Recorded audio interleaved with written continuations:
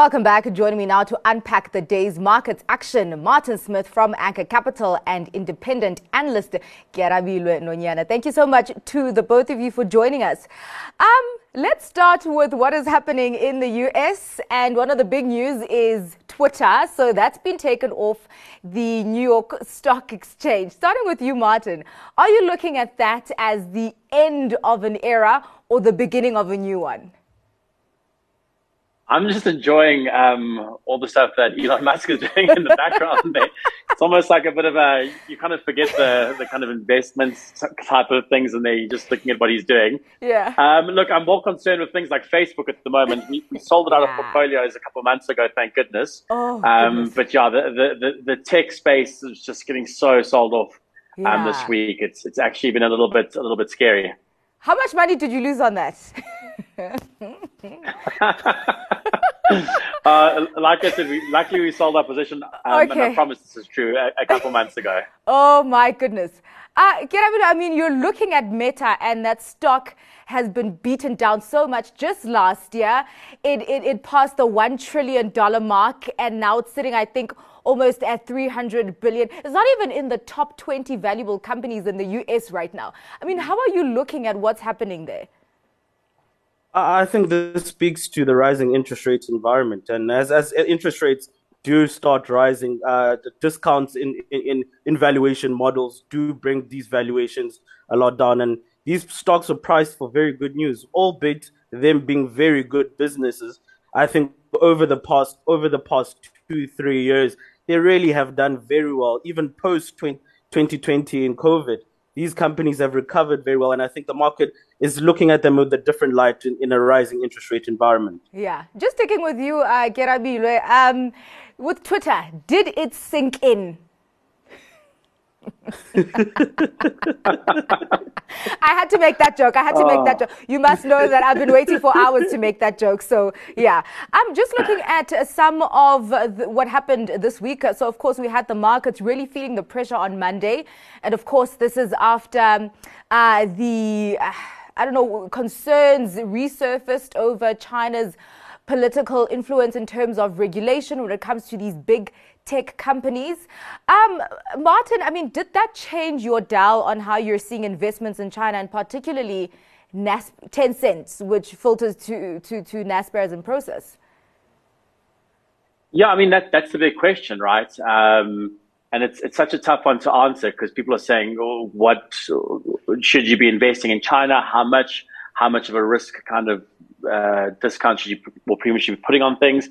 So it's quite a tough one to answer. I think we chose to kind of wait and see how things kind of transpired. You obviously saw a bit of a bounce in the stock price as the week went back on, and then again today you're seeing quite a big sell-off again on the back of kind of what's happening in Tencent in China, also from what's happening in the States from a tech perspective. So it's really tricky. I mean, if you look at the fundamentals of something like a Tencent and a Prosus and Naspers, Tencent at a 13 times multiple, things are still looking good. You look at the kind of discount that Prosus and Naspers are trading at. You look at the agreement that they can sell Tencent shares to buy back their own shares, which is accretive from day one because of the maths of it.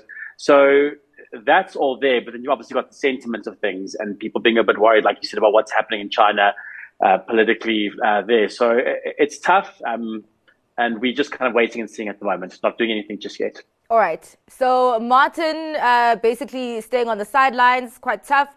What about you, Kerabilwe? Because you also have, I feel like the people who are either sitting on the fence, and then the people who are pro-China, that everything is going to get better, so just hold on and stocks are looking very cheap right now.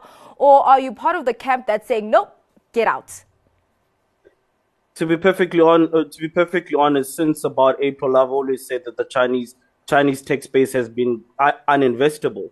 But I think things have changed. I always say that we can, as investment professionals, we can price for risk. We just can't price for uncertainty. And I think political uncertainty has kind of been taken off the table since we do know the composition of the committee that sets up the Communist Party in China.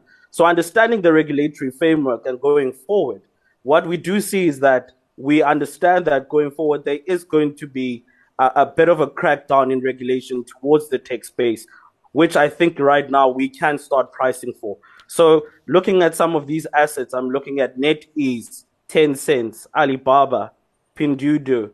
I think they're really sitting on great valuations, and you'll probably never find them as cheap as they are right now. Yeah. Interesting point that you make there, that you can price for risk, but you can't price for uncertainty. Something else that something that we've been uncertain about, but I think markets are starting to kind of want to believe something different, and that goes with the Fed. So there's been a lot of the narrative that, okay, the Fed, we're settled on the fact that they're going to go for a 75 basis point hike when they meet next week. Quite an interesting one, because that's before the midterm elections. And then markets are kind of set on the fact that in December, we might see a 50 basis point hike. I mean, just after that strong GDP data that we had coming out yesterday, and also now inflation expectations seeming to kind of be cooling. Martin, how are you looking at that narrative? I think kind of in line with what you're saying, 75 basis points next week, 50 towards the end of the year. You obviously had that GDP number out yesterday. That old adage of good news is bad news, because it means that the Fed cannot keep kind of hiking rates, because the economy will kind of survive. So I think we are of the view that interest rates will continue to kind of tick up over the next kind of 6 months or so. Inflation will kind of only start to come down in the second part of next year properly. So we're staying a little bit cautious. I mean, I always come back to this. We, at the beginning of the year, not we, everyone, the whole world, said that the Fed was going to kind of do a 25 basis points hike by the end of this year. That was what was priced in, and everything was transitory and the like. So I mean, it's been a very, very sticky kind of inflationary world at the moment. So we're erring on the side of caution, and again, I think it's something that people have been a little bit too optimistic about. That interest rates are going to come down a lot quicker than what the Fed actually might do. On your side, on this narrative, Keramila, I mean, do you think that the markets are misguided, or that they are actually on point, because the evidence maybe suggests that the Fed could pivot to a less hawkish stance in December? As we're looking at the Fed, you know, in a bear market, what the market hangs on to is hope. And sometimes it takes that hope and runs with it. And to be perfectly honest, I think at the moment it is misguided. And rates aren't going to be turning in anytime soon. As the Fed has said, they don't mind seeing the economy go to the doldrums in order to deal with inflation. And at the moment, the economy is running very hot and is doing very well.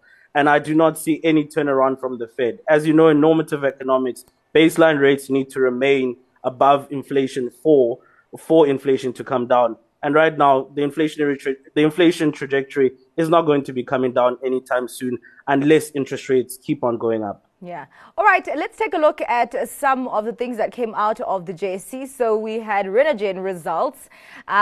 Interim results ended 31st of August. So you saw a movement in the share price that you don't usually see in Renergen. That share price down almost 3%, because we know that share price runs quite a bit. So saying that their operating loss before tax increased 9.9%, headline loss per share down 8.3%, saying that after careful consideration, the board has elected to not declare a dividend for the period. I mean, this is not the time for us to even, I feel like investors do know that it's going to be quite a while before Renergen declares a dividend. No surprise there, Martin, right?